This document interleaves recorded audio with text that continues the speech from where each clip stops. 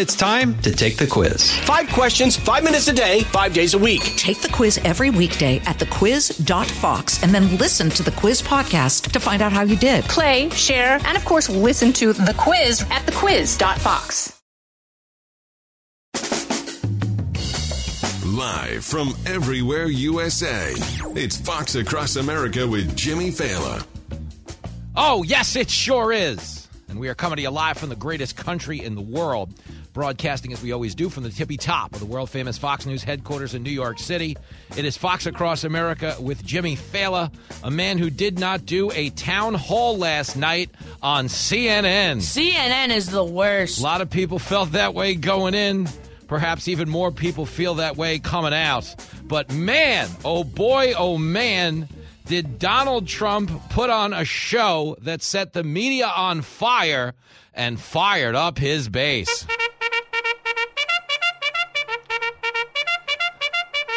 We're going to discuss it with Chadwick Moore, editor at The Spectator, Daniel Turner, founder and executive director of Power the Future, and North Carolina Representative Greg Murphy, who weighs in on Joe Biden's decision to open the border by rescinding Title 42. Country is being destroyed by stupid people, by very stupid people. It's crazy. 888-788-9910 is the phone number if you want to be a part of this shindig. It's very much a world is on fire moment, but we're going to lean in and roast some marshmallows on the blaze. 888-788-9910. You know the rules. Be a Republican, be a Democrat. Just don't be a happy Thursday. I will be on the television tonight with Sean Hannity at 9 o'clock.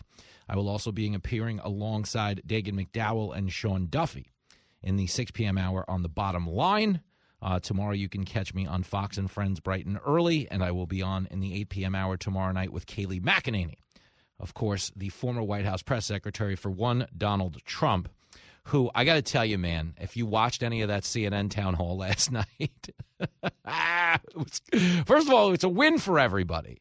Because the media, you know, they can all act apoplectic. I can't believe they do this. How could they platform such a man? The media is a bunch of losers. The terms they use, like, I can't believe we're platforming this. Yo, he's the former president of the United States.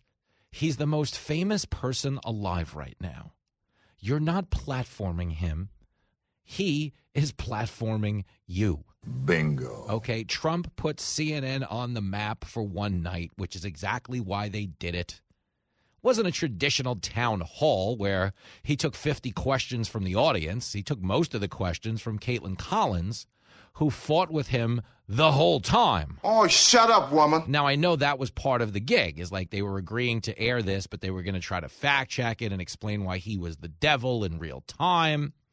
But the problem again and again and again is when you show up for the sole purpose of, you know, trying to get some ratings and make Trump look unhinged and Trump look bad. The problem is Trump has a better connection to the average audience, to the average rank-and-file American worker than anybody in the media does. He knows what he's talking about. That's how he won in 2016. The media prioritized things that voters didn't care about. The media were like, listen to how he tweets. It's so bad.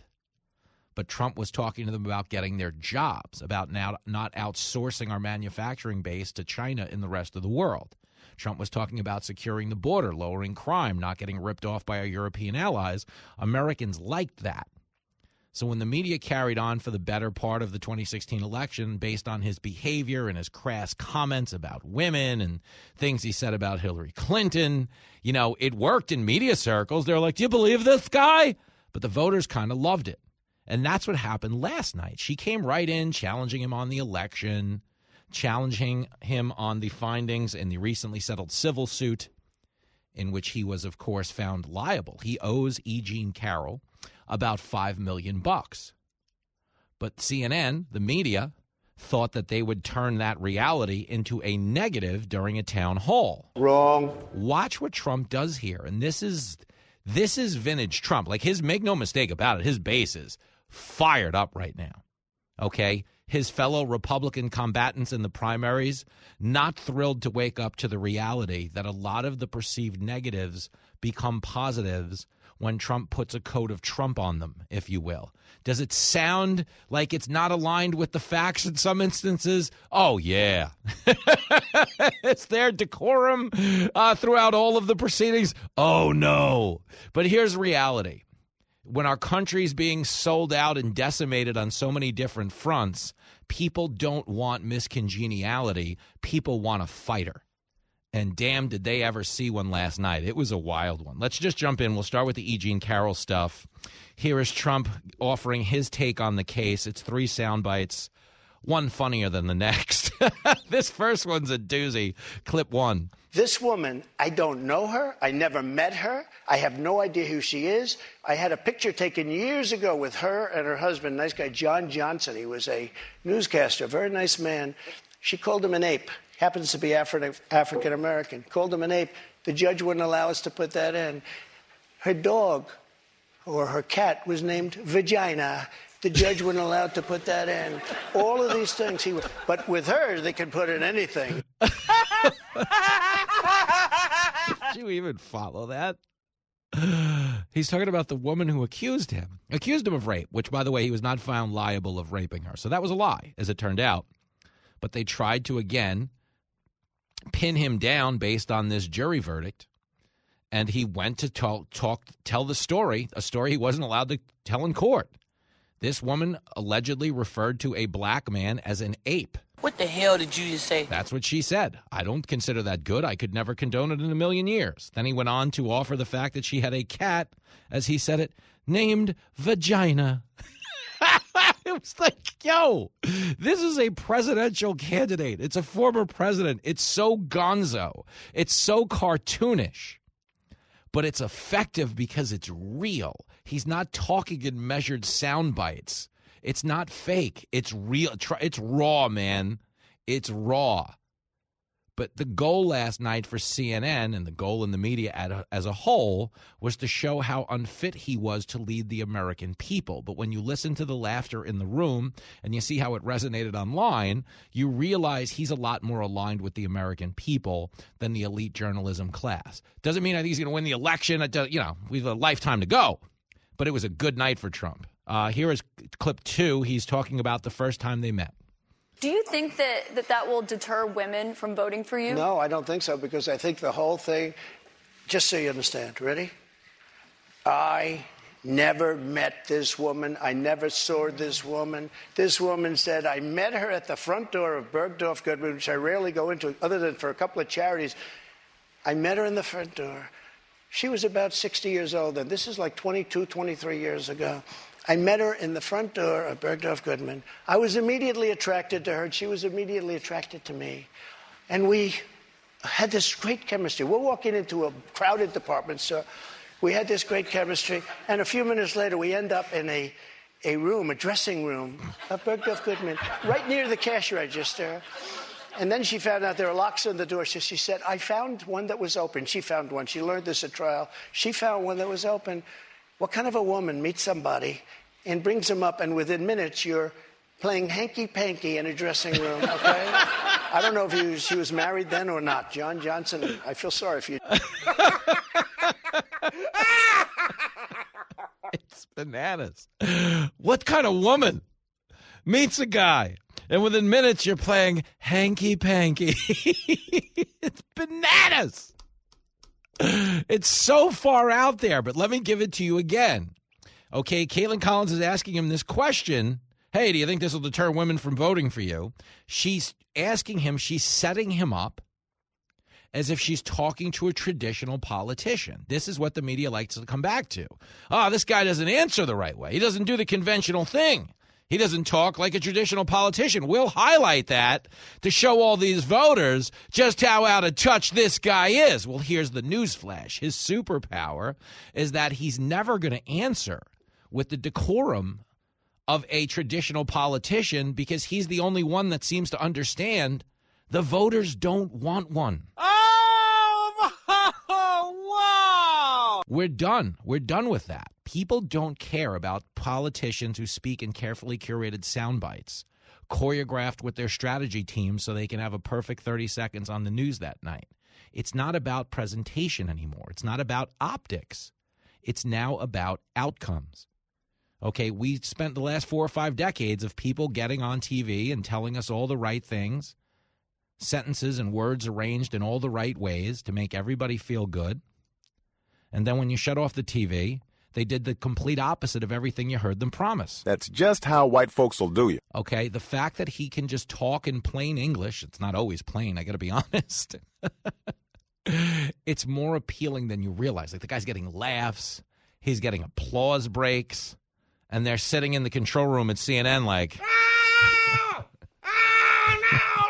This was not, they wanted the ratings, but they did not want him to come off as likable.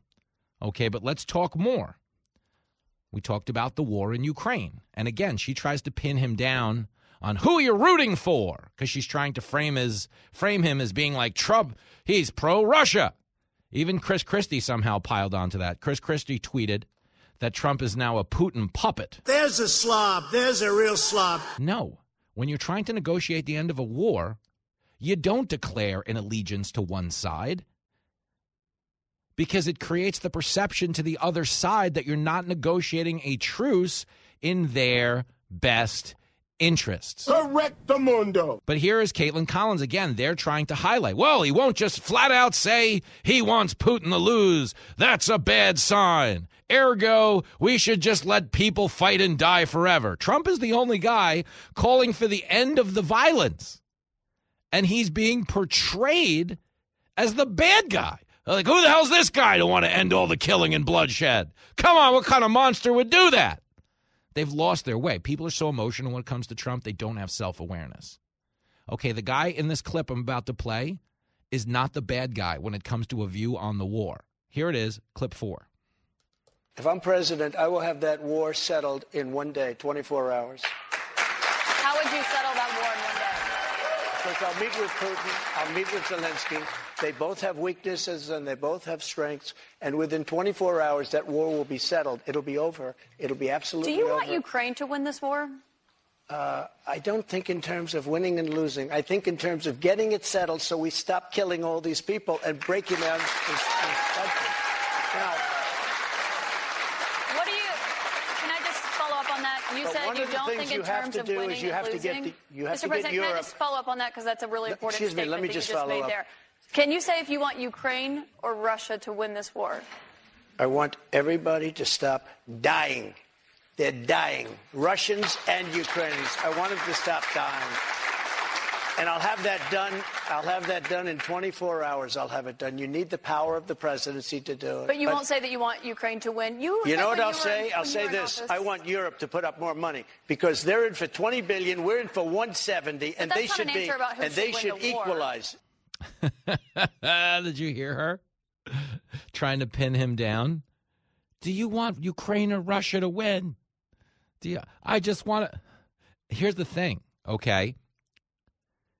Calling for an end of bloodshed, not aligning yourself one way or the other pre-negotiation with a side, makes it a lot easier to get some type of a brokered peace. But you see, in the media, in the hawk class that is Washington, D.C., they don't want an end to the war because the war's making big money. But you talk about making big money, because this is the last thing Trump did, as he was asked about reviving the economy. He was asked about energy.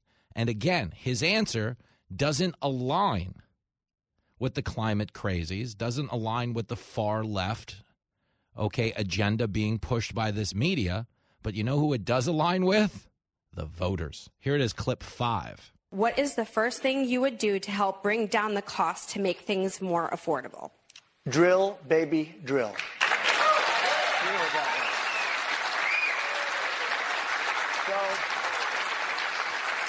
is. So we were energy independent. We were soon going to be energy dominant. And nobody had ever done what I did. We got oil down to $1.87. Actually, it fell lower than that in some cases. We had to save the oil companies. The price was getting so. We were doing incredibly. We had the greatest economy in the history of our country, probably the greatest economy in the history of the world. We were energy independent, soon to be energy dominant. We were going to be bigger than Russia and Saudi Arabia put together ×2. We have more liquid gold under our feet than any other nation. Any other nation. And these stupid fools ended it. But he's not wrong. Do you understand? The voters applauded. And everybody's like, oh, it's a big pro-Trump audience. Oh. No. People agree with what he's saying. People want to be energy independent. People don't want to get out of bed tomorrow and go, oh, sorry, gas is $5.20 because they got in a fight on the other side of the world, so pay $5.20. Nobody wants to pay the $5.20, guys. People don't want to be forced out of their gas-powered vehicles. They don't want to rely on mass transit, not when they can't even keep the trains on the tracks, not when you can't get on the subway in New York City without seeing some pantless hobbit threatening the women and the kids on their way to school in the morning. People don't want it. Trump's answers are a lot more aligned with the priorities of the voting class in this country than the media would have you to believe, okay? They hate the decorum of Trump, okay? But the voters actually really get a kick out of a guy who, as far as he's concerned, is just an expert on everything. Introducing Ask Trump, the advice seminar from a man who's an expert on everything. Nobody knows the politicians better than I do. I know more about ISIS than the generals. Nobody knows more about campaign finance. Nobody knows much more about technology. Nobody knows more about environmental impact statements. I understand the tax laws better than almost anyone. He'll take your questions on everything from baseball deals. Nobody knows more about trade than me. To children's gifts. Nobody has better toys than I do. Ask Trump can improve your vocabulary. I know words. I have the best words. Audiences enjoy it so much it feels like a religious experience. Nobody loves the Bible more than I do. Ask Trump is so successful the critics are going nuclear. There's nobody that understands the horror of nuclear better than me. Ask Trump, the fastest growing advice seminar in the country. Because nobody's ever had crowds like Trump has had. You're listening to Fox Across America with Jimmy Fallon. Precise, personal, powerful. It's America's weather team in the palm of your hands. Get Fox weather updates throughout your busy day, every day. Subscribe and listen now at foxnewspodcasts.com or wherever you get your podcasts. It is Fox Across America with Jimmy Fallon, 888-788-9910. We're going to get the media reaction on the Trump town hall in the next break. We will get your reaction as well if you want to weigh in. 888-788-9910. Here's an exchange between Trump and Caitlin Collins over the classified documents fiasco. This gets a little testy. Clip 6. I was negotiating with NARA. Do you know what NARA is? The National Archives. Extremely left group of people. Extremely left. And I was negotiating with them. All of a sudden, they raided my house. They didn't raid the house of Joe Biden.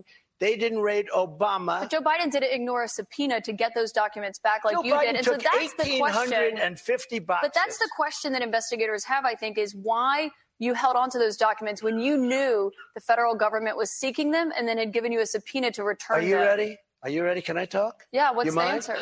Do you mind? I would like for you to answer the question. Okay, it's very simple to answer. That's why I asked it. It's very simple. You're a nasty person, I'll tell you.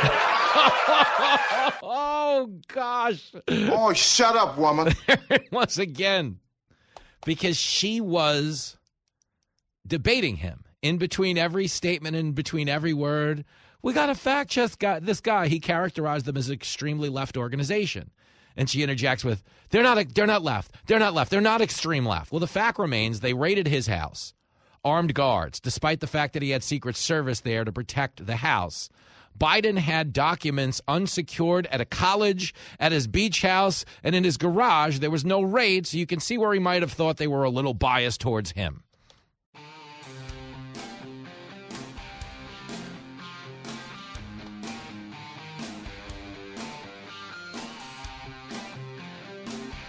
It is Fox Across America with Jimmy Fallon. 888-788-9910. Busy day on the show. Chadwick Moore is coming up.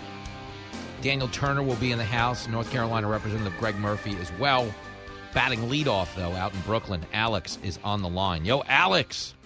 Hey, Jimmy, thanks so much for taking the call. You know, you're 101 billion% right about your commentary on the Trump comments of him not wanting to, condemn Putin and say that he's a war criminal, because a lot of crappy people don't get it. He thinks he's going to be president, and he plans on getting Putin and Zelensky to the negotiating table, and to condemn either of them would be completely stupid, and it would make it more difficult for him to do that. So that's why he said that. But I think that it tasted like 2016 last night. It didn't taste like the 2020 general election debates because Joe Biden was half asleep then, and it was like having some MMA fighter fighting with a 2-year-old during the 2020 debates. But she was pretty good at debating, but Trump was way better, and it was so interesting. And I think it's going to be disappointing because he said he might not do the primary debates in the Republican side. I think he will this time around. I don't think he can resist because he likes the camera. He likes it, and this is his strong suit. You know, this is his favorite thing in the world. Like Trump likes to do town halls for the same reason I do stand up on the weekends. It's like it's our natural habitat. You want to be out there with live ammo, having fun in the moment. It's not a skill everybody has. So if you have it, you want to deploy it. You know, and one of the excuses he's giving for why he doesn't want to do a debate is because the moderators are very unfair to him. That's where he shines. That's the best moments of Trump when they don't treat him fairly. Yeah, exactly. No, you're 100% right. I also wanted to comment about also Ukraine because he said he would get it done in 24 hours. I think he was exaggerating a little. Of course. But a lot of professional people out there are saying he's crazy for saying that. It's nuts. You know, when I look at 2020, he said we're going to get the vaccine before the end of the election in 2020. And all the professionals out there, including Joe Biden, said, it's never going to happen. We're not having the vaccine. And if we do, it's going to be unsafe. And he turned out to be right. Yeah. He says extreme stuff, but he has a record of being right on these things. So, you know what? I trust him more than I do the others that say there's no way he can get it done in 24 hours. I think he has a plan, and I think he might get it resolved way better than any other person probably in the country. Well, here's the difference, Al. Let me just say this. He wants to get it done. Like, the difference between him and everybody else in the country is they don't want the war to end. There's a lot of money. There's a lot of money in war, especially if you can keep it on the other side of the world and we can just fund it back channel and send a couple of Venmos. You know, war's big business in D.C. And then he made the point about all the money we're sending there. Yeah. And those countries are paying way less. You know, he said, why are we doing that? But the truth is, if we wouldn't be giving this billions of dollars, maybe the neighboring countries, if they're afraid of Russia taking over Ukraine, then they would start shelling out the cash. So it's not like we have to do it because they're not doing it. They're not paying because we're the ones that are paying it. They're taking advantage of us. Yep. It's crazy. You get it. But bottom line, and they tried to say, he wants to hand Ukraine to Russia. He never said that. Oh, never. No. But that's what's funny. I'm about to play a clip of Byron Donalds, who's always on our show. He was on the CNN panel last night, and he just ate him alive. Man, he dunked it. That was just as good as, almost as good as the debate. Well, here it comes. I'm going to play it for you after this like I'm a music DJ, and we're doing a dedication. This one's for you, Alex. We'll talk soon, buddy. Be well. So here is Byron Donalds, BD. He was on our show Monday. He comes on the show just about every week. He said Byron Donalds is the best because Byron Donalds is telling you the truth. Like, I met Byron Donalds off the air. I've met his wife, beautiful wife, Erica. His son, Mason, once hijacked our show in Florida and did 10 minutes on the air. I've met Byron's mom when she was visiting Fox News with him when he was doing TV with me one night when I was hosting Kennedy.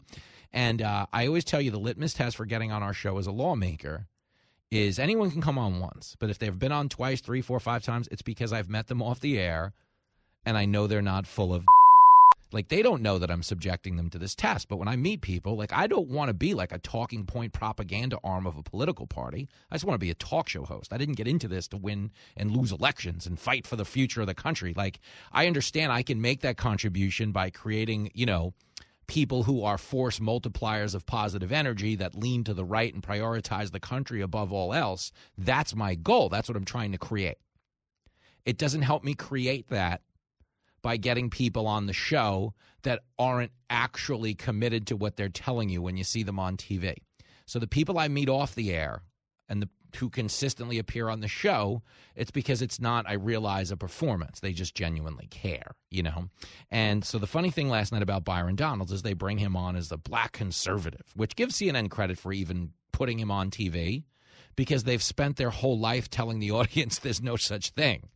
So the fact that Byron's even there, to the audience, they just, well, this guy must be a Democrat because we were told, you can't even be black if you have a choice between one or the other. That was the sale. You have a problem figuring out whether you're for me or Trump and you ain't black. But Byron Donalds, I think, would tell you that he is black. He is a conservative, and he wants to fight the idea battle. So he did a really good job of cleaning up the CNN mess. So the Trump clip that I played earlier about Ukraine was he wants to end the war in 24 hours. They both have weaknesses. We need to stop all of this killing. Okay? That's what he said. And Caitlin Collins said, well, let me just play you the clip because I'll explain what Byron had to deal with. It's clip 4. If I'm president, I will have that war settled in 1 day, 24 hours. How would you settle that war in 1 day? Because I'll meet with Putin, I'll meet with Zelensky. They both have weaknesses and they both have strengths. And within 24 hours, that war will be settled. It'll be over. It'll be absolutely over. Do you want Ukraine to win this war? I don't think in terms of winning and losing. I think in terms of getting it settled so we stop killing all these people and breaking down this country. Now, can I just follow up on that? You said you don't think in terms of winning and losing. Mr. President, can I just follow up on that because that's a really important statement let me that just you just made there. Can you say if you want Ukraine or Russia to win this war? I want everybody to stop dying. They're dying. Russians and Ukrainians. I want them to stop dying. And I'll have that done. I'll have that done in 24 hours. I'll have it done. You need the power of the presidency to do it. But you won't say that you want Ukraine to win. You know what I'll say? I'll say this. I want Europe to put up more money because they're in for $20 billion. We're in for $170, and they should be. And they should equalize. So understand this, okay? Trump's priority here: stop dying, stop spending money. Okay, both of those things. Really good priorities. I think he's got a point. Good priorities. Less death, less money on death. That's the official position. Why is he not aligning himself with one side? Because if you're trying to negotiate a legitimate end to a war, you don't show up to the meeting as, I'm with these people. Because that's not a truce. That's an escalation. That's not how you make a truce. Okay, we need to end this war on terms that are going to favor this country. Do you think the people on the other end of the side want to make a deal with you? The answer would be no. No, they're at war. They want to win. So if you're getting them to agree to a peace settlement, it's something that will allow them both to retreat with a, palatable agreement. Okay, not an outright declaration of victory, although I don't doubt that both sides will do so in their homeland. But the truth is, if you want to end the war, you don't show up and say, all right, I need these guys to win, so give them everything we want, and then we'll be done with this war. It doesn't work that way. That's true. That is true. Okay, but understand, CNN tried to frame that as, oh, well, Trump just wants to hand Ukraine to Russia. He didn't say anything remotely close to that. And to Byron Donalds' credit, he was on their live panel reacting to Van Jones, and he took the fight right to him. Clip 7. First of all, town halls are for the voters, not for the press, not for the person who's the moderator. Caitlin spent more time interjecting her own viewpoints or her own views on the situation. Excuse me, those are actually facts now. Now, are you guys not going to interject your views on me, or do I get a chance to speak now? If you're speaking falsely, those were facts. The town hall is for the president to speak to the voters of New Hampshire, not for this back and forth with media. That's number one. Hold on. That's number one. Number two, with respect to Ukraine, I totally disagree. He did not say he was just going to give over Ukraine the way you intimate, Van. He did not say that. He didn't say what he said he did not say that he what he said is that he would actually look for a solution to end it quickly. He put 24 hours on it, but let's be very clear. What Joe Biden has done has been a disaster because initially with Ukraine, Joe Biden wanted to give Vladimir Zelensky a ride out of Dodge. He wanted to give him a plane ride, and it wasn't until people in Moscow, in Ukraine, here in the United States said this invasion is wrong that Joe Biden reversed course. Do you want a victory in Ukraine? Do you want a victory in Ukraine? I'm just trying to respond to everything that's been coming up on the table. Did you hear that? And they tried to pin it on him at the end. Do you want a victory in Ukraine? Do you want a victory? In my opinion, that sucked. They're trying to... This is what the left does, okay? Liberals are lazy people. They're lazy people, intellectually lazy people. Just give them an oversimplified, hyper-reductive characterization of a situation so they know how to feel morally superior to the other side. That's the gig. Okay, I wouldn't love, I'd probably blow my brains out, but if I was a liberal comedy writer, oh my God, you just get out of bed every day and tell them why the middle of the country's racist. See, so it's all you got to do. You're on Colbert. You're good. You're in. You're on CNN. You're on MSNBC. I mean, it'd be miserable, but it's the easiest job you'll ever do. Because all they do, again, Trump's comments he goes to great length. We need to stop the killing. We need to stop spending all the money on killing. We need to negotiate an agreeable peace.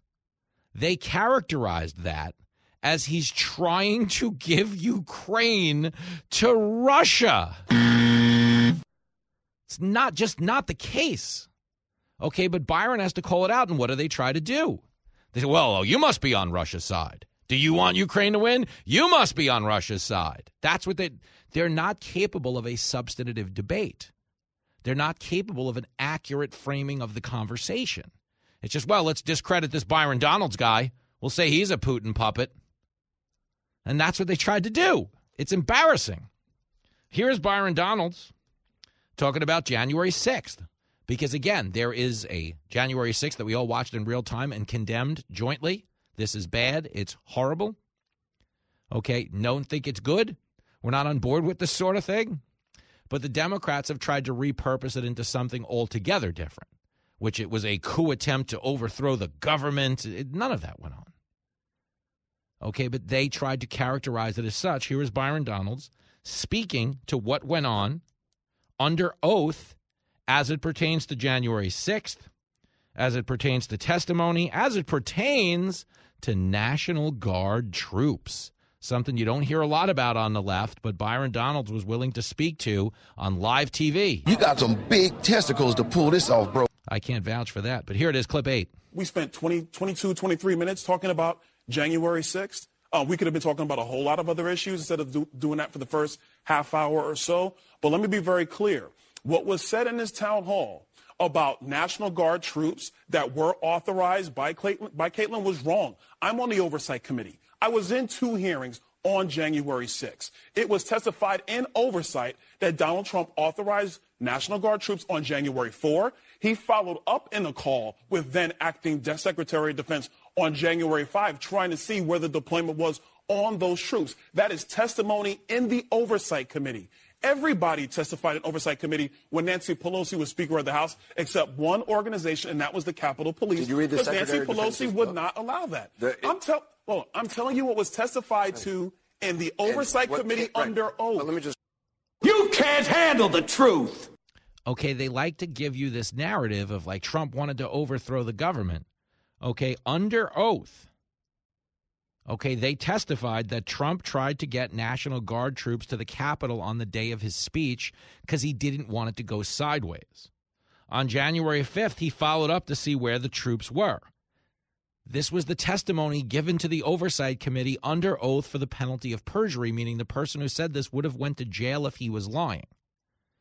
But the Democrats have tried to convince you that January 6th was not just a protest that got out of hand. It was a carefully planned attempt by Donald Trump to overthrow the government. Come on, don't bullshit me. You know, the Donald Trump who had requested additional National Guard troops. You know, the Donald Trump who followed up to make sure there would be additional National Guard troops. And again, the only people who didn't get to testify under oath about January 6th were the Capitol Police because Pelosi wouldn't let them. Nancy Pelosi is a total dingbat. Okay, understand, they have taken something that was a point of consensus. January 6th was bad. You shouldn't be ripping through the Capitol, tearing stuff up. But they tried to retrofit it into it was a white supremacist coup to overthrow the government. Sell crazy someplace else. We're all stocked up here. Okay, Byron Donalds speaking to that. Why? Because CNN said, well, the moderator should interrupt him because she's given facts. What he was saying was false. In their worldview, what he was saying was false. But if you were in the Oversight Committee witnessing the testimony under oath, then you know that January 6th is an entirely different ordeal than the one the Democrats have tried to turn it into. Was it good? No, it was bad. It was real bad. But it wasn't what they wanted it to be. And that's why I thought Byron Donalds was so devastating last night, for the same reason Trump was so devastating last night. CNN had a plan going into last night. They're like, we got it. We'll bring these Republicans on. We'll get a ton of ratings, and we'll make them look bad. Woo! It's going to be great. Well, the good news is they did get a ton of ratings, and they did make people look bad. The bad news, it was all of them who looked bad.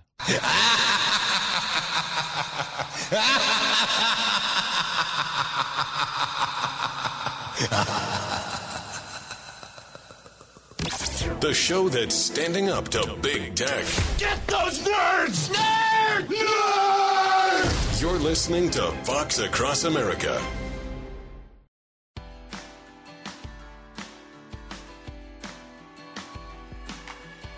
It is Fox Across America with Jimmy Fallon, giving you a little media reaction to last night's Trump town hall. One of my favorite moments was CNN asked the audience members after the town hall about Trump's take on things. And it was a really funny answer he got out of this kid. Let me play it for you. It's clip 12. Does it bother you that he keeps talking about 2020 and not 2024? I'll ask you first. This is Jonathan Leslie. He's 40, Republican, voted for Trump twice. How do you feel about those lies? So I feel like part of it's also the media narrative, as you guys asked him the first question at the town hall about the 2020 election, rather than current stuff. So don't you think he could say it's time for me to start talking about 2024 and not lies that aren't true? Couldn't the media ask him a question about 2024? Well, there were questions, but you're right. That was the first thing, but that's something that was on our mind, and that's why I was asked first.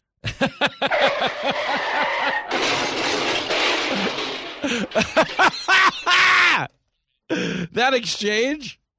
Does it bother you that he keeps talking about 2020? And the kid goes, well, it was the first question you asked him. If you don't want him to talk about 2020, oh, I don't know, maybe don't ask him about 2020. You are correct, sir. But do you see how, again, they were framing this to make him look bad? It was a have it both ways. Okay, listen, I know we all get out of bed in the morning and devote everything in our bodies to hating Trump and his supporters so we don't have to look inward at the things we hate about ourselves. But we're going to hold our nose and throw him on our channel tonight, and we'll make him look bad for an hour. We'll get all the ratings in the world. That was the plan, okay? That's what they were trying to sell you. Trump is the worst guy on earth. We're CNN. We know better. We're high and mighty. Look at these awful people. That was the plan. People aren't buying at CNN, you dumb bastards. Live from everywhere USA, it's Fox Across America with Jimmy Fallon. Is it ever? And we are back in action for a big hour of Fox Across America. Your home for top shelf radio in a bottom-feeding political world. Title 42 getting ready to lapse as we speak. Biden sucks. They're talking about upwards of 80,000 migrants making it into the country this weekend alone. And a lot of those self-declared sanctuary cities like the one I live in New York now saying they're not a sanctuary city after all. Democrats are so full of crap. We're going to discuss it in this hour with North Carolina Representative Greg Murphy. You're welcome to weigh in as well. 888-788-9910. Busy Thursday on the show. And we had a little fun in the last hour with the Trump town hall. We will certainly circle back to that in the immortal words of Jen Psaki. Psaki sucks. Kaylee was so much better. All right, behave, Lincoln. Let's just have a conversation here because the Trump town hall was superficial in the sense it was, CNN people trying to make him look bad, Trump getting a lot of laughs out of the audience. He did Trump stuff, okay? He got up there. It was a very Trumpian night. Everything that they thought might be a weakness. Like, oh, Trump just, forced to pay in this defamation suit. He owes E. Jean Carroll $5 million. So we're going to clown him with that one. And it didn't quite go that way because Trump's answer on E. Jean Carroll was pretty hilarious. We're going to play it for you later in the hour. It was actually funny. Now, on the left, they're apoplectic because this is a guy clowning an accuser.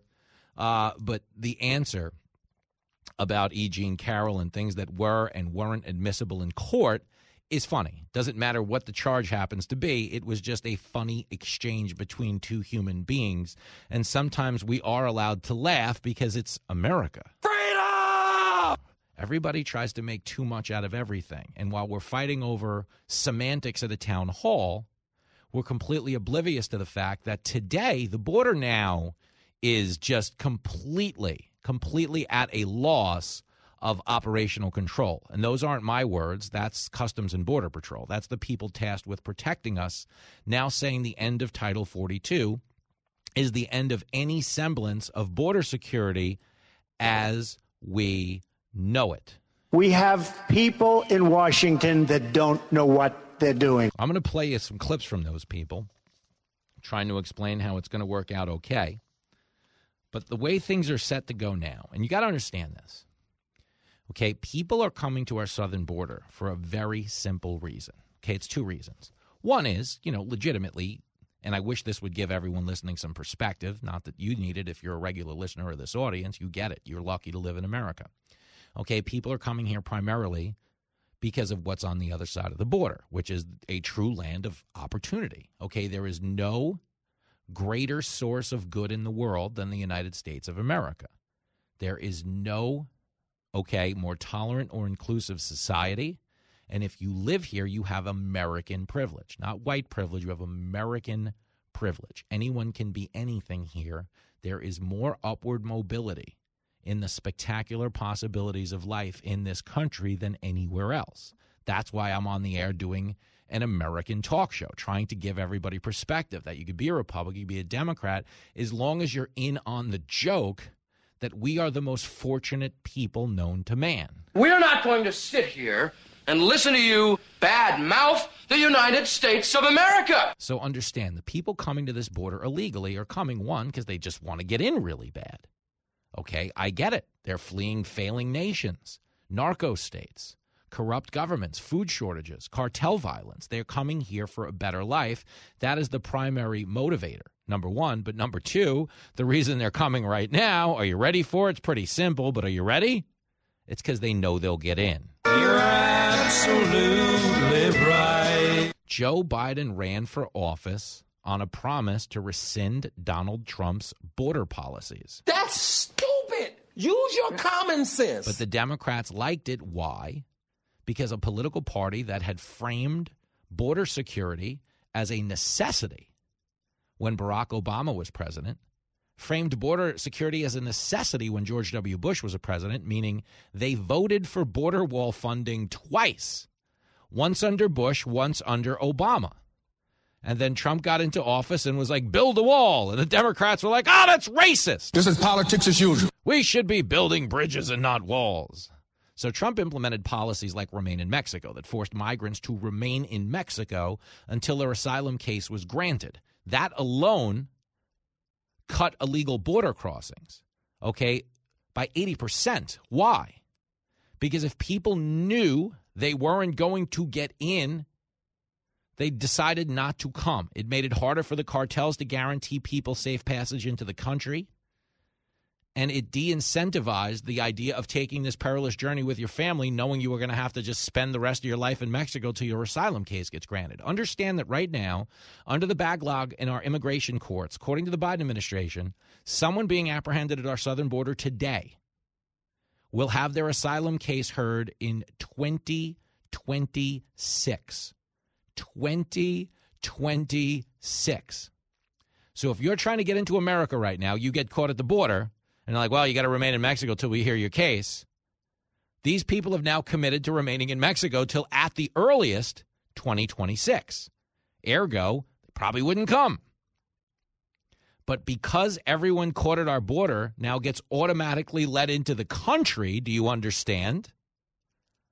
It doesn't matter when their asylum case is, because 90% of the time, they're not even showing up. When you're right, you're right, and you're right. And we're not deporting anybody, not violent criminals, let alone people who skipped an asylum case. So you understand, no matter what we say about the southern border, the message going to migrants, the message going to human traffickers, the message going to drug cartels is not the message we say out loud. It's the message we send at the border based on what we do. It's not what you say at the border, it's what you do. Okay, it's like Mayorkas right now saying, it's going to be difficult the next couple of days. That's why we got to pass immigration reform. These people do not have their plans affected by legislation. They're coming because they know they'll get in. Okay, if you pass new legislation, but you still don't enforce border security, guess what? They're still going to come illegally because you get right in. They're not sitting around reading legislation. They're sitting around just reading the defense. In this case, we've pulled the goalie and there is none. But here is Mayorkas, clip 17. We are clear-eyed about the challenges we are likely to face in the days and weeks ahead, which have the potential to be very difficult. Even after nearly 2 years of preparation, we expect to see large numbers of encounters at our southern border in the days and weeks after May 11th. I mean, this guy just absolutely sucks. Just an absolute embarrassment. Okay, we're likely to face in the days and weeks ahead. Here's a news flash. Are you ready for it? We're already facing this stuff. 6 million people have crossed the border under Biden and Mayorkas. You have no idea how to defend a nation. It's the highest recorded number in the history of the country. But they've been pretending for 2.5 years it wasn't a thing. They're like, well, it could get chaotic in the next couple of days, next couple of weeks. Yo, it's already chaotic. We broke the record. More people have crossed than at any point in the history of the country. But they're trying to pretend like, this is the week it gets a little crazy. So what was that, a scrimmage when the other 6 million people came in? Okay, here's Marco Rubio talking about the message, clip 18. The truth of the matter is only about 30% of the people or less are being turned away at the border. The rest are still getting in as is. That doesn't do anything about the huge surge of migration that's already there and present. That just threatens to overwhelm us. All of this is happening, by the way, because the perception and the reality that if you make it to the U.S. border and you cross over, your chances of getting to stay in the United States are very, very high, even with Title 42 in place. I mean, think about that. That's what's going on right now. You make it to the border and you get caught, you don't get sent home. You get let in. So if you're coming into this country illegally and your family's like, I don't think you should do it. It's illegal. You're probably not going to get in. I know America's great and all, but it's dangerous. 30% of the women get sexually assaulted. The cartels can put a bounty on your head. But at the same time, it is America. I mean, you are hitting the lotto if you get in. Okay, so believe me, the people back home who may not decide to subject themselves to that perilous journey because they're apprehensive over whether or not they'll get in, when they get a phone call from their relative who has gotten apprehended at the southern border, and they go, hey, it's me, calling from the southern border. You're right, I got caught. But they let me in. You know what the relative is like? What the hell did you just say? No, I'm dead serious. They let me in. I got caught trying to break into the country. But no. I know you said I was going to get caught, so you're right. But it's a push because, yes, I got caught. But no, I didn't get sent home. They let me right in. This is Looney Tunes. Looney Tunes? That's all, folks. Looney Tunes. Okay, let me give you a little more. Okay, here's Joe Biden saying the border's going to be chaotic for a while. You think? It's going to be? 6 million people have already crossed. And understand why this is significant. Why do I harp on this? I harp on this a lot. Okay? I have a 14-year-old kid. Okay? Kids in this country are getting killed by fentanyl. They're not overdosing on drugs anymore. They're getting poisoned. Poisoned. An overdose carries the connotation that you did so many drugs it eventually caught up to you one night and you died. You were a junkie and eventually it caught up to you. That's how people characterize an overdose. Now, we know that's not always true, and each individual case has its own nuances and circumstances. But a poisoning death is what happens when you take fentanyl. You die instantaneously from a recreational amount of drugs. So reason number one is me trying to protect the kids in this country and make the parents hyper-vigilant about the reality that we're not living in the America we grew up in. We all grew up around people who did drugs. You might not have did them yourself, but you knew people in your school who did, and most of them didn't die. Doesn't work that way now. The recreational drug user does die. Okay, it's horrific. That's number one. But number two, when you talk about protecting society as a whole, who do you think's coming across the southern border?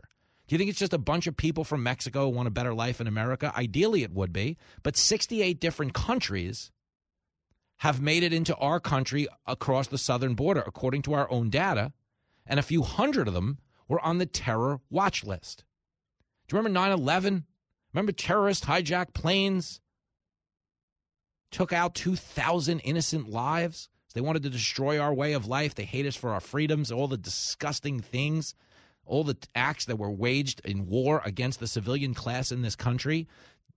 The idea that you think that ended on 9/11, not that you do, but the idea that people on the left who are completely indifferent to border security don't think we're exposing ourselves to another 9/11 or, heaven forbid, something worse because we're just flat out letting people into the country? Ask yourself this question. If you want to harm America, you are a terrorist. You want to get us. Okay? You might even be on a terror watch list. You might even be banned from entering the country. Are you going to fly into the country and come through a legal port of entry and give it a shot? I mean, dude. The answer would be no. Okay, especially not when you can just walk across the southern border and get right in. So if you don't think for a second we are, all of us in every city and every state are more vulnerable to acts of terror because we're not policing our southern border. That's real, dude. Drugs, that's real. Okay, and yes, the empathy I have for migrants. 30% of the women crossing the border are getting sexually assaulted. You're not getting a word out of that. Not a word out of that from the Democrats who tell you we care about women and children. Democrats are so full of crap. Oh, my God. On this issue, I could play that drop 5,000 times. Okay, and understand, here's more Mayorkas. I'll give you another one. This is bananas. Okay, the outdated immigration. Listen to this, clip 22. Our plan will deliver results, but it will take time for those results to be fully realized, and it is essential that we all take this into account. I cannot overemphasize that our current situation is the outcome of Congress leaving a broken, outdated immigration system in place for over 2 decades, despite unanimous agreement that we desperately need legislative reform. Garbage like you just makes me sick. Mayorkas. Did you hear that with a straight face? I say this all the time. We're living in the death of shame. People who should know shame don't know it. These are his exact words. I cannot overemphasize that our current situation is the outcome of Congress leaving a broken, outdated immigration system in place. That is a fact check false. Okay.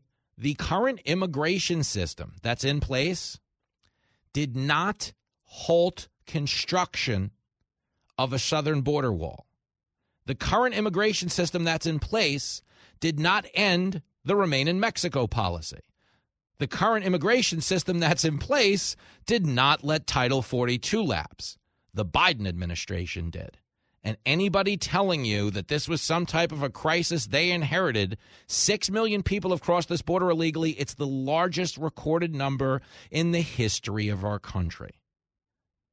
Okay, if you're willing to get on TV and try to sell people on the idea that this was a crisis you inherited and not a crisis you created, you are not the secretary or the head of the Department of Homeland Security. You are an out-and-out circus clown. The show that sees through the bull. My response is right, and the stripper really likes you. This is Fox Across America with Jimmy Fallon.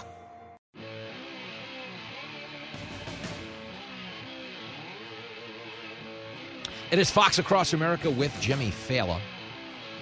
If I was president, I would fire Mayorkas. I'd fire Mayorkas in a second. I would have fired him 2 years ago, okay? But let's see what Harold thinks. Harold is down in Raleigh, North Carolina. His administration might be entirely different. Yo, Harold!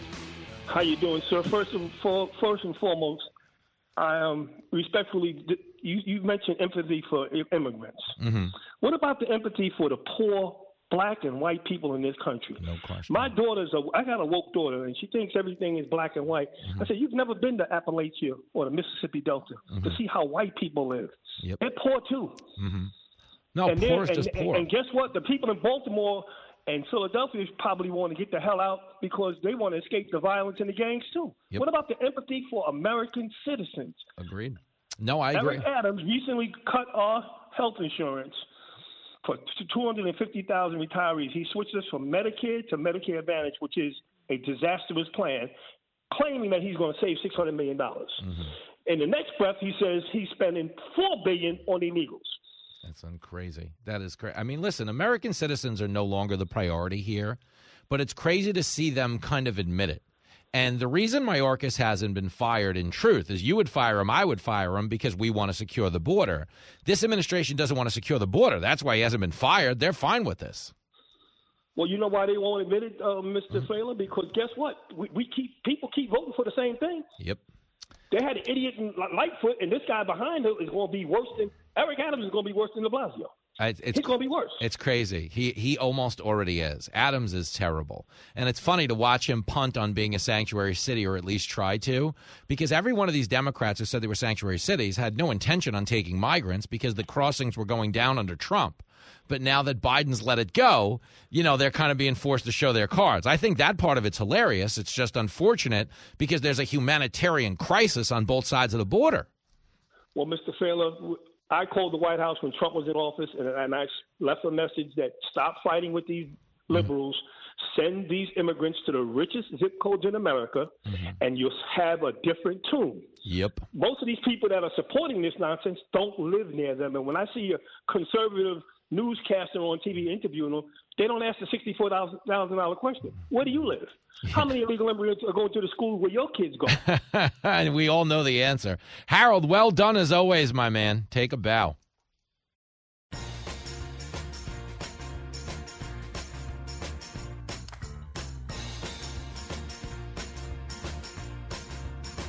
It is Fox Across America with Jimmy Fallon.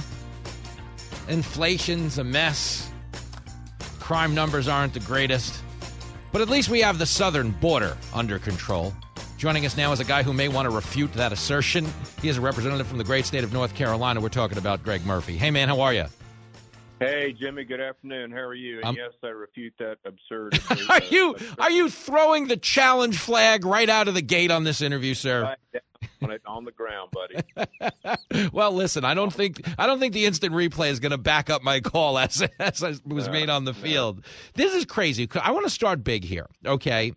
On any level, do you feel like this is by design?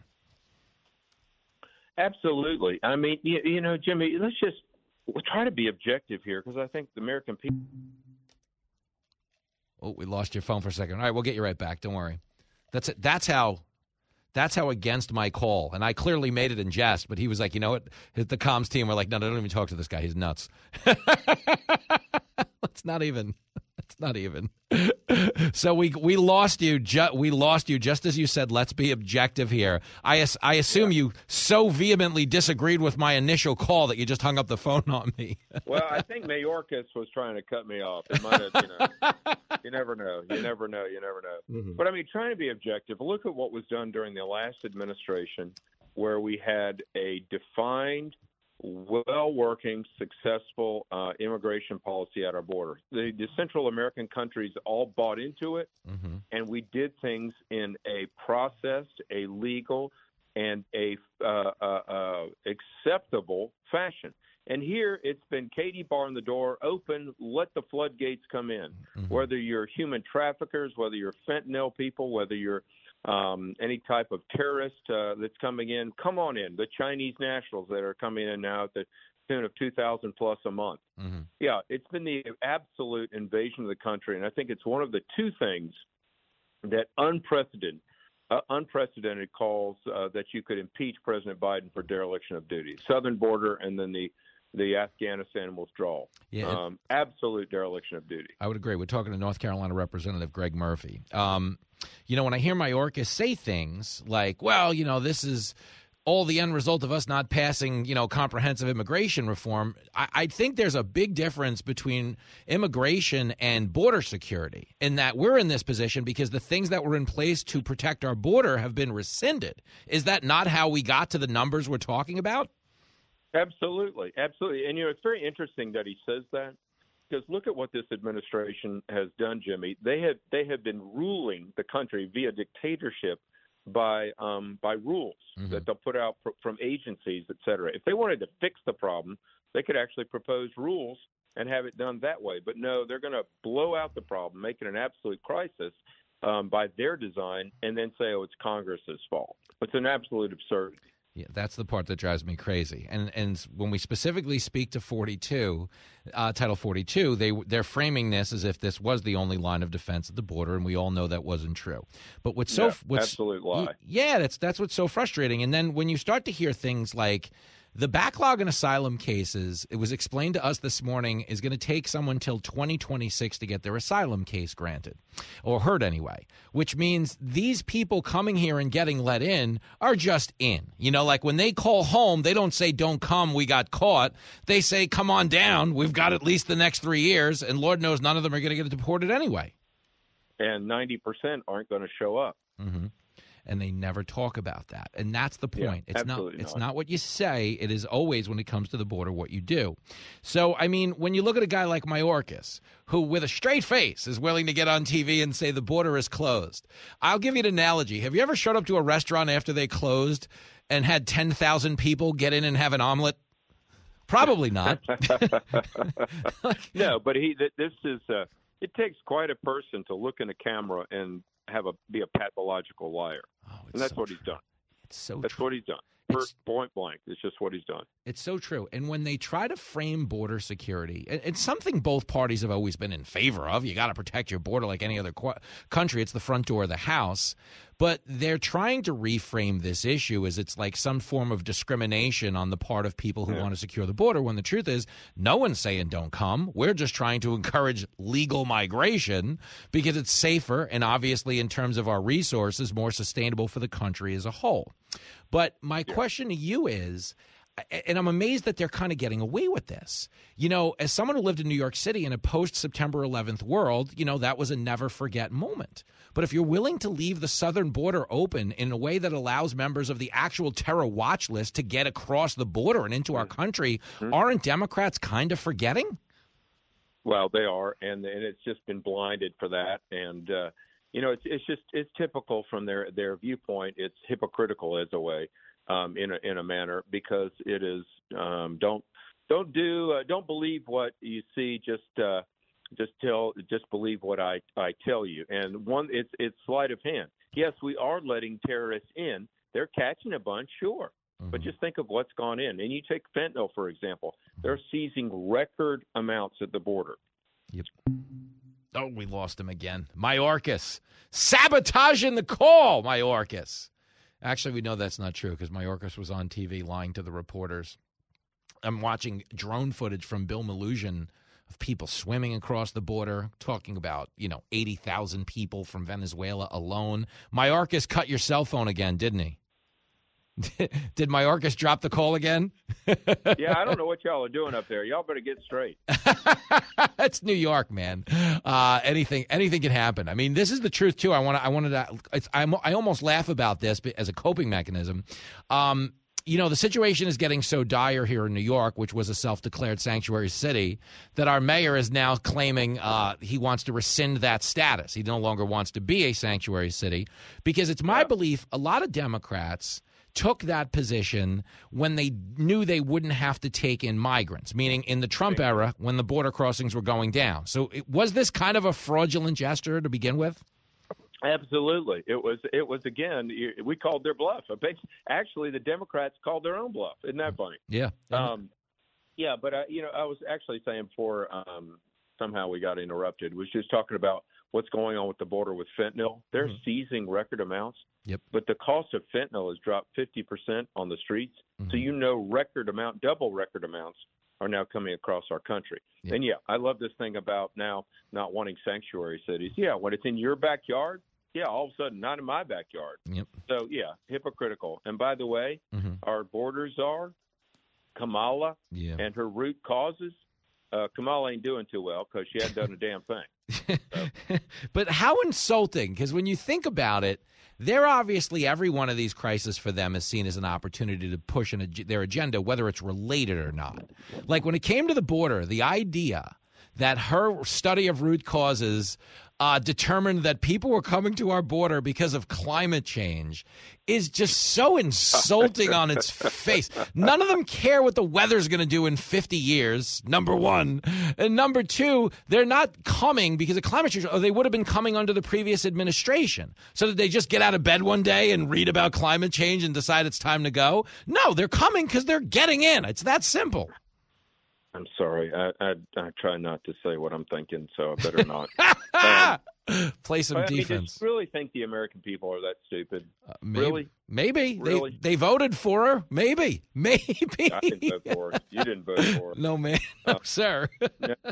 Yeah, and I don't know how anybody's going to vote for her in 2024, but that's a whole different issue. The issue, if you look at it and again try to be objective, Jimmy, we've opened up our borders. Yep. And, I've worked as a surgeon in some pretty desperate places in the world, so I absolutely understand the plight of individuals who want to come and make a better life.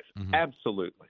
It's not these individuals' fault who want to come here. But the fact is we have certain limited resources, and we can't take everybody, especially at one time.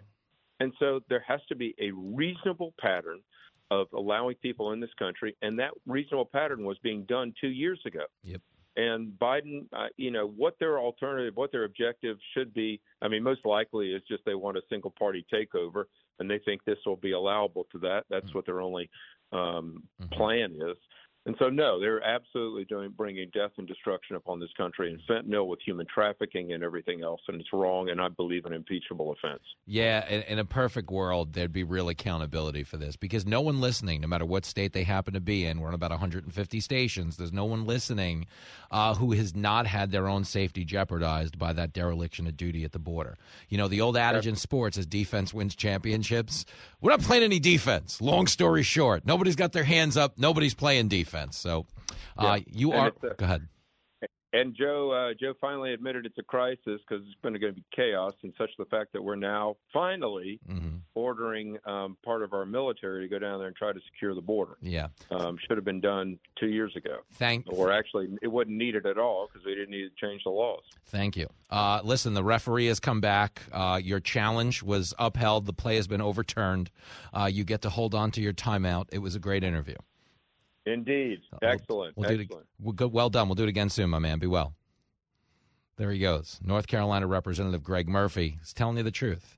The border is wide open. Biden sucks. You're listening to the best dad on the radio. Can't believe you forgot my birthday. You're with Jimmy Fallon on Fox Across America.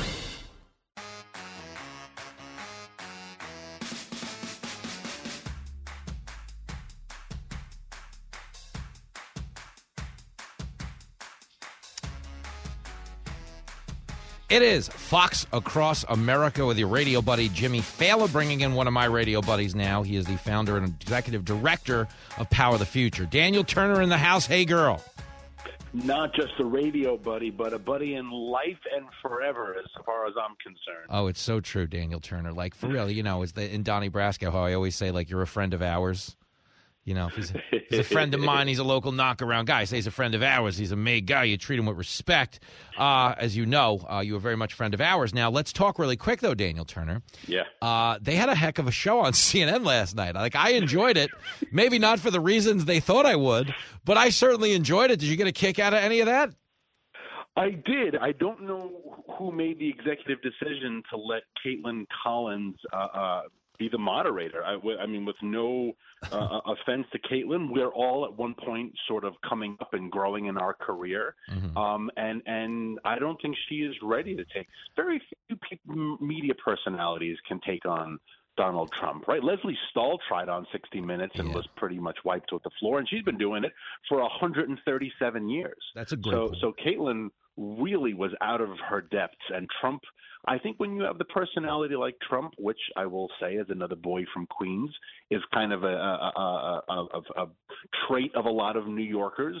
When you sense blood and you smell blood, you go for it, right? Yeah. And he did. He smelled blood and he was like, oh, this is my moment. And he went for it. It was wild. I mean, honestly, her being cast as moderator was one issue. The other issue was she was also basically the audience in that she asked all the questions. Like it was just a presidential debate between him and Caitlin Collins. And what's funny is instead of letting the audience, the voter, who is supposed to be questioning the presidential candidate, ask the questions, the audience just wound up being the audience, meaning laughing at what he said, applauding at some of the crazier lines. And it very much worked against them in a way that I don't think they foresaw But I think it was just inevitable because if you weren't going to let them participate by asking questions, they were going to participate by reacting to answers. So I thought that was funny. Yeah, it is. It's a great point, and it's very bizarre that we're now 7 years into the moment that he came down the golden escalator there, not too far from where you're broadcasting right now. And there are still large networks like CNN, multi-billion-dollar powerful networks that don't remotely understand the Trump phenomena or that his audience loves him, and they are not going to leave him. And they still think like, this is it, guys. We're going to do this town hall and we're going to show everyone who Trump is. They've never understood the guy, and it kind of explains why they're all struggling so bad to get ratings, because if they don't understand him, they certainly don't understand their viewers. That's a really good point, is that they thought by giving him that platform it's a win-win because they'll get the ratings and that he'll do exactly what he did. Like, they expected him to do what he did last night. They just thought it would be a turnoff to the rest of the country. Yeah. And that's the problem, is the media elites, they're not aligned with the views and values of the voters. And that's also why the upset in 2016 was so shocking to them, as they thought everybody was as apoplectic about his tweets as they were, when everybody else was like, oh, yeah, jobs sound good. Border security would be nice. Stop getting ripped off by Europe. The priorities are different. But let me ask you this, because one of the questions that was in your wheelhouse is he was asked about bringing down, the cost of everything. And his reply was to drill, baby, drill. Did the Turner family shoot their guns in the air in celebration? I was very happy for that, and also unsurprised, and Caitlin Collins should be unsurprised. And it's not because he has this, love affair for oil, which he does. He loves the American energy industry, but he understands the basic laws of economics. And if you want to lower prices while the demand is consistent, you have to increase the supply of something. So all he's saying by drill, baby, drill is if we have a lot more oil, we will have cheaper prices, and then the cheaper price of all goods, because everything is grown, manufactured, transported. Everything needs oil. Everything needs energy. Yeah. And so it's just a basic understanding. And the flip side of that is what Biden has done. He's made it harder to produce oil, and he's bragged about it, right? He's bragged about how hard it is. I'm standing up to big oil. They're not going to have their moment. Okay, well, what's the result? The result is your eggs cost $5.50 a dozen. And it drives me crazy that there is still this huge, no offense to our beloved housewife listeners, but there's this huge housewife contingency that they keep saying, I'm not going to vote for Donald Trump. Well, housewives, will you vote for $5.50 dozen eggs again? Because that's the alternative. Right? That is the alternative. And I don't like his rhetoric. Well, I don't like my grocery bill. So Make America eggs again. It doesn't quite snap the way MAGA does, but it's a great way of framing it. If you are a housewife listening right now, or anybody living on a fixed income for that matter, inflation is real. It's not going away. And the idea that I mentioned this earlier, and you can kind of speak to this. The importance of energy independence is you don't have to get out of bed at any point in the near future and hear that someone got in an argument on the other side of the world, so now you're paying $5.89 for gas. You know, if you're energy independent, we don't have to hear ridiculous phrases like Putin's price hike. But the truth is it could only be a Putin price hike because Biden created that circumstance, no? Absolutely. And this is what we've been saying. And you've been lucky. You've been kind enough to have me on your program, and I've been lucky enough to be on. But we've been saying this since Biden was inaugurated, right? If we just had our own robust energy supply, which we did, and not long ago, it wouldn't matter what Putin did. It wouldn't matter what Iran does. It wouldn't matter about tensions in the Straits of Hormuz. Heck, that wonderful hit we did on Kennedy together a week and a half ago, we talked about Russian oil tankers being seized by the Iranians again. None of that would matter if we had our own robust energy supply. And isn't that nice? Isn't autonomy nice? Imagine. Isn't it nice to not have to worry about what your idiot neighbors do because you don't really care?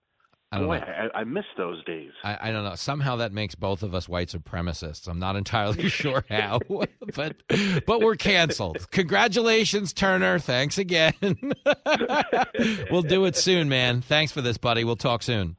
Thanks, Jimmy. My man, the great Daniel Turner. There he goes. There we go. Live from everywhere USA, it's Fox Across America with Jimmy Fallon. Oh, yes, it sure is. And we're back in action. Fired up. Doing the dang thing. 888-788-9910. The phone number. Chadwick Moore is going to be stopping by, senior editor at The Spectator. You watch him all over the Fox News channel. We are reacting to Trump's CNN town hall last night. That was embarrassing. For them. And we're also talking about Title 42 coming off the books as we speak. I got a bad feeling about this. It'll only get worse when you hear a little bit of Secretary Mayorkas' press conference. And we're also going to get into some culture war stuff. If it's going on in the country, it happens on the show. This is our family meeting. That's what Fox Across America is. Get the whole family together. Republican, Democrat, Libertarian, Independent. It doesn't matter. I don't care where you come from. I don't care what color you are. I don't care how smart you are. I don't care how dumb you are. No, ma'am. Okay, we're just going to talk about everything going on in the country. Have a couple of laughs along the way, because you have to. Okay, America, we're in a weird spot right now. On the world stage, man, it ain't pretty. Country is being destroyed by stupid people, by very stupid people. A lot of people feel that way. Here's one of the stupid people. Kamala Harris, she's your vice president. I meant to play you this clip earlier. Let's just start the hour with it, and we'll just go off the rails from here and understand where I'm at. Okay, Title 42 just officially opens the border once and for all. Okay, and to be clear, it's already open. We've had 6 million people come into the country illegally this year. 6 million. Highest recorded number in history. And now we're rescinding the last policy in place that was there to control the flow of immigration. That's stupid. Use your common sense. Is it ever? Okay, so today's one of those days where the world feels like it's on fire, and I just need to lean into that blaze and roast a few marshmallows. It's a coping mechanism for people who want to maintain their sanity, because with dereliction of duty at the border, it's grotesque.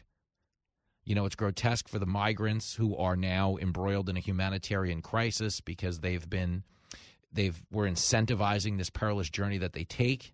And it's obviously consequential for people on this side of the border who will watch the resources get more strapped than they already are.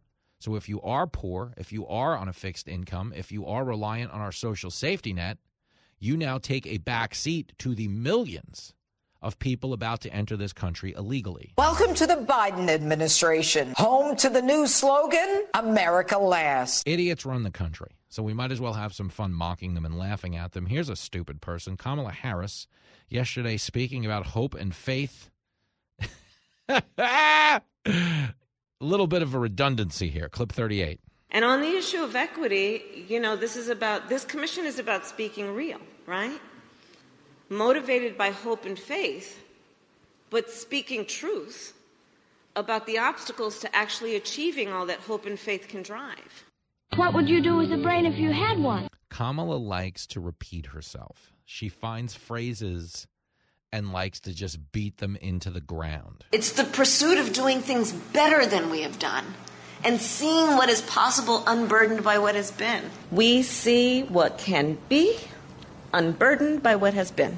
What can be unburdened by what has been. What can be unburdened by what has been. We see what can be unburdened by what has been. This is a fight that is born out of seeing and knowing what can be and believing in that, unburdened by what has been. Knowing and believing and having faith in what can be, unburdened by what has been. Knowing what can be, unburdened by what has been. To see what can be, unburdened by what has been. Why do you do things like that? You're like a crazy person. Crazy persons are like her. I think he's got a point. She's nuts. Complete whack job. Okay? You can't be president, dude. You can't, understand.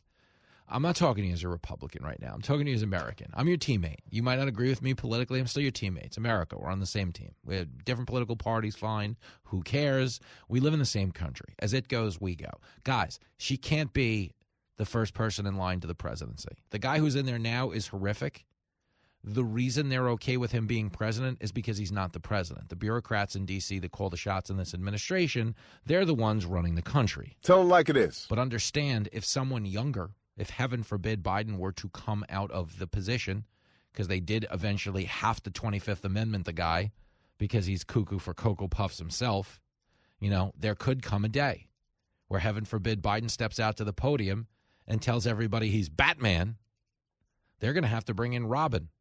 That's not good. Okay? Kamala Harris is weapons grade stupid. A stupid person. You know who else is stupid? The people running our border. Kamala Harris is technically the border czar. She's supposed to be in charge of the border. And her only exercise in policing the border so far is to conduct a study on the root causes of illegal immigration, which she blamed on climate change. You are so full of shit. Climate change. As if people are walking 1,000 miles because they're worried about the weather in 50 years. Are you stupid or something? No, she's a sociopath. They know it's not climate change. Nobody cares about climate change except really rich liberal elites. That's it. It's a form of white privilege in a sense, because 99% of the people, who are focused on climate change are white people who have spectacular prosperity in their lives and want more by selling gloom and doom for a paycheck. Money, money, money, money, money, money, money. That's all climate change is. The world's going to end, pay up. Now, could you pay me quick because I got to get on my private jet and fly out of here. World's going to end, hurry up. Come on, the world's ending. That's what they do. But Kamala Harris created this situation, in the world that she, when she was a senator, was one of the people telling you that securing our border was racist, famously comparing ICE agents who deport violent criminals to KKK agents, saying there was an overlap between the KKK and ICE. No, stop it. ICE is there to make sure the rapists, the muggers, the robbers, the murderers are thrown out of our country. ICE is protecting you. KKK wasn't protecting anybody. They're a disgusting stain on the soul of this nation, but thankfully, no nation has done more to level the playing field than eradicate the Klan and the Jim Crow South that was run and presided over by the Democrats, if you wanted to get technical, but I'd rather just move past this issue altogether. The people who told you securing the border were racist are the reason we no longer have border security. Front door of the house, wide open. It's stupid. So much of what we focus on is the hypothetical, is like the recharacterization of the issue. Like a good example was the Trump town hall.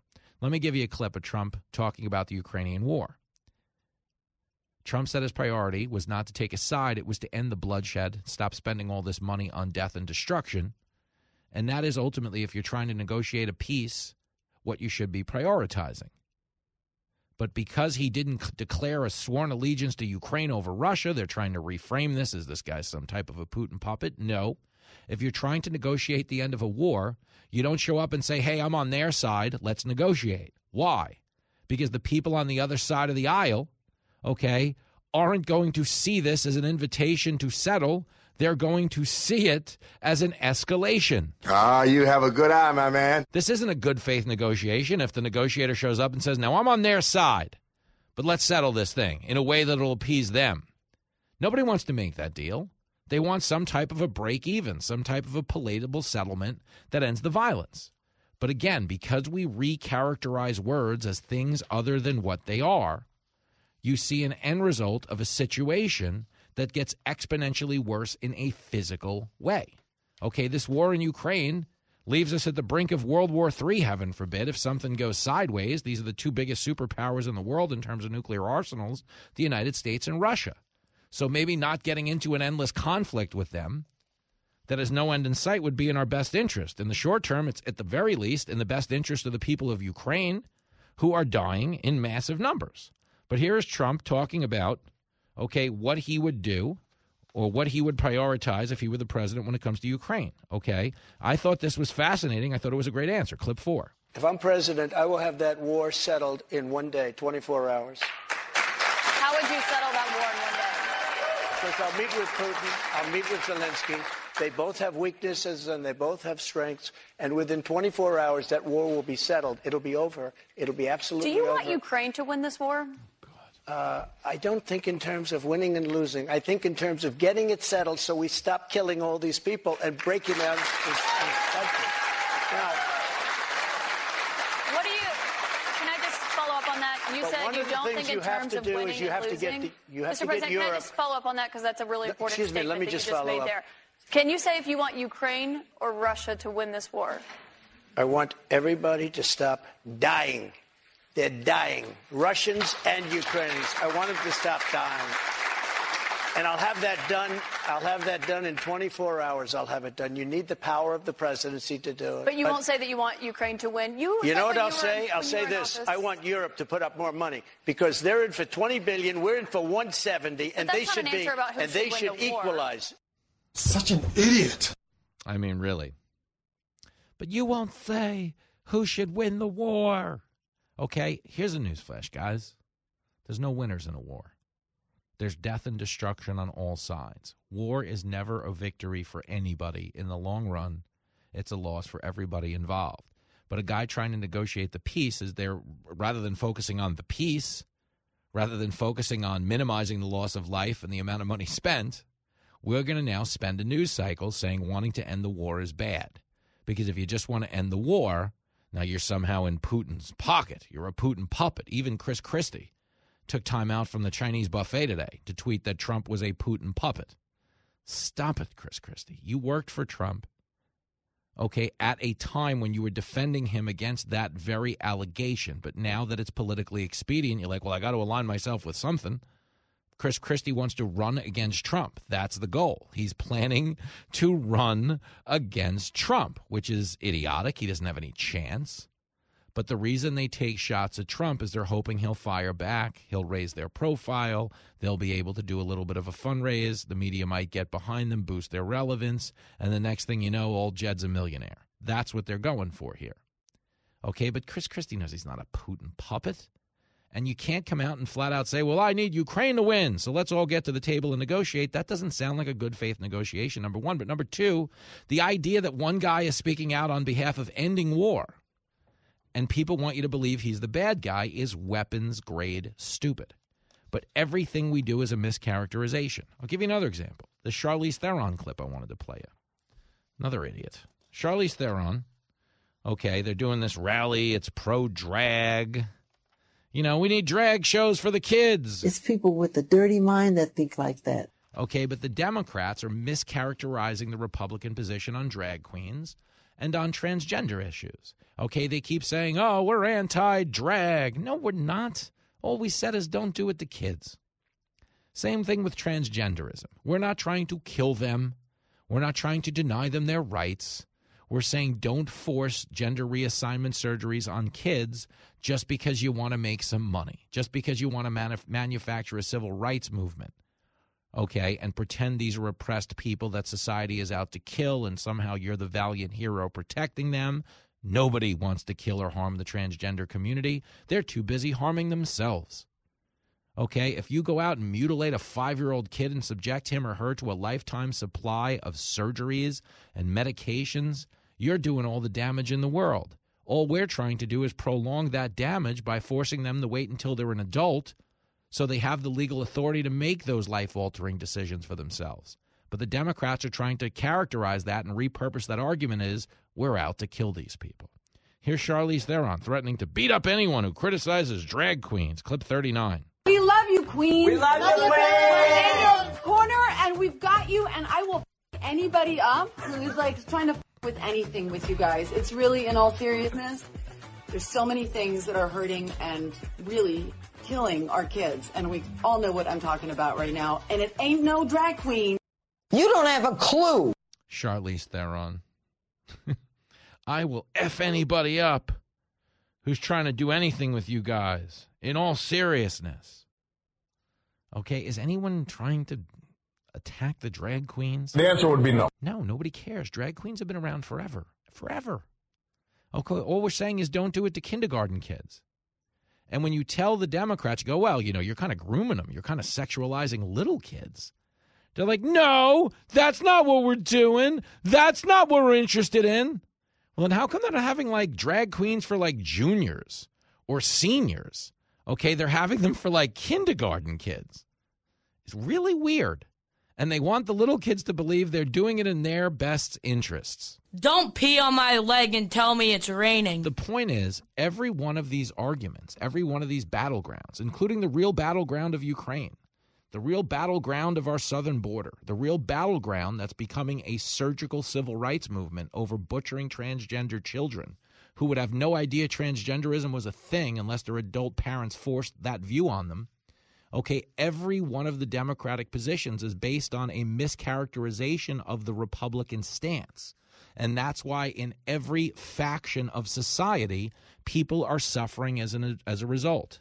Adults and children suffering in Ukraine over an unwillingness by the neocons and, big war in D.C. to end that conflict. Certainly the children suffering at our southern border, and certainly the children that will spend the rest of their lives suffering because Democrats convinced them to chop off their junk because it was fashionable. He's a lousy dad, but he's right. A show so good, people don't know what to think. This feels weird. Are you sure this is legal? I don't know. It's fun though, isn't it? Fox Across America with Jimmy Fallon.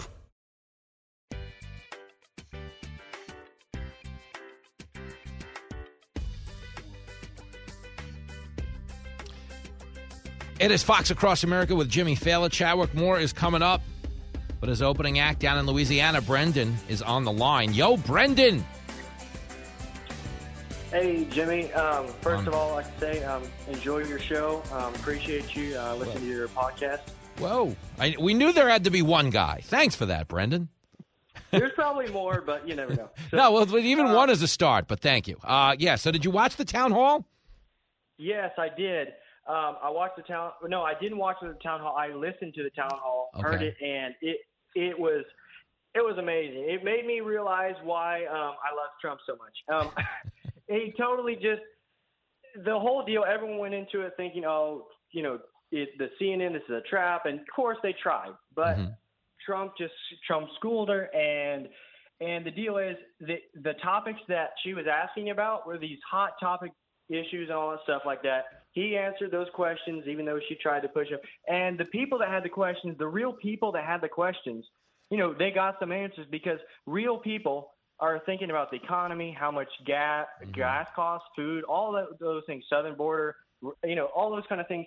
And he answered those questions, and like he said, he's going up. He's been going up, and I know, like I said, polls don't necessarily mean a whole lot, but they do reflect some public sentiment. And he's been leading everyone. He's been leading Biden. He's been leading DeSantis. And also, I would like to say I appreciate how you your show does not. I know a lot of Fox stuff is kind of leaning. It's leaning against Trump, but I appreciate that you don't do that. That you give him a fair shake. We're just calling a fair fight over here, man. I'm going to lose you to a commercial break, not because of anything you said. We'll do it again, Brendan.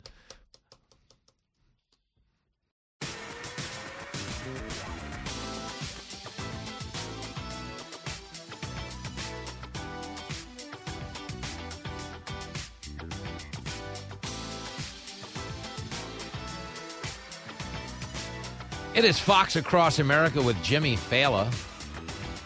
They're playing Motley Crue, Girl Don't Go Away Mad. I do believe it would be Them Don't Go Away Mad. Isn't that how the song goes? Girls, it's now theys. I don't know. They've ruined pop culture. Joining us now, a man who could save it. Senior editor over at The Spectator. Fan favorite here on the Fox News Channel, the lovely and talented Chadwick Moore. Hey, girl. Hey, girl, what's going on? Everything's going on. I want to jump right in. I'm going to cut right to the chase, Chadwick. Put the old police flasher right on the roof of the car and get going. We have like 9 topics. We're just going to lightning round this really quickly. So, I played a clip earlier. You might not even follow this story, but Charlize Theron was at like a pro-drag rally, and she vowed that she was going to beat up anybody who messes with drag queens. Now, I would pay a lot of money to get beat up by Charlize Theron. Was this not the deterrent that she thinks it was? Because that sounds kind of – wouldn't you like to get beat up by Charlize Theron? Be honest. Yeah. Well, not me personally, but I know that you would very much like to be beat up by her. I don't think these drag queens really need her defending them. Have you seen some of them? They're enormous. guys like 6'10". Yeah. Back in my day when maybe the country was actually a little more homophobic, they all carried knives with them. Like, you didn't mess with the drag queen. Okay, now they made it a little more softer. Yeah. But because they've been coddled so much. Yep. But I think they can defend themselves from what I've seen. Oh, that's a funny story. I once saw a drag queen get really street. I was driving someone to Brooklyn. A gentleman in drag, if you will, in my taxi, and he got in a fight with somebody in East New York, like got out of the street and went from like, yeah, baby, love you, baby, yeah, baby, to like, yo, you got a problem? And it was amazing. It was incredible. Took the wig off and assumed a fighting posture. And it was, you talk about peace through strength. You're right to say a lot of drag queens aren't getting attacked because they are literally speaking softly and carrying a big stick if you're picking up what I'm putting down.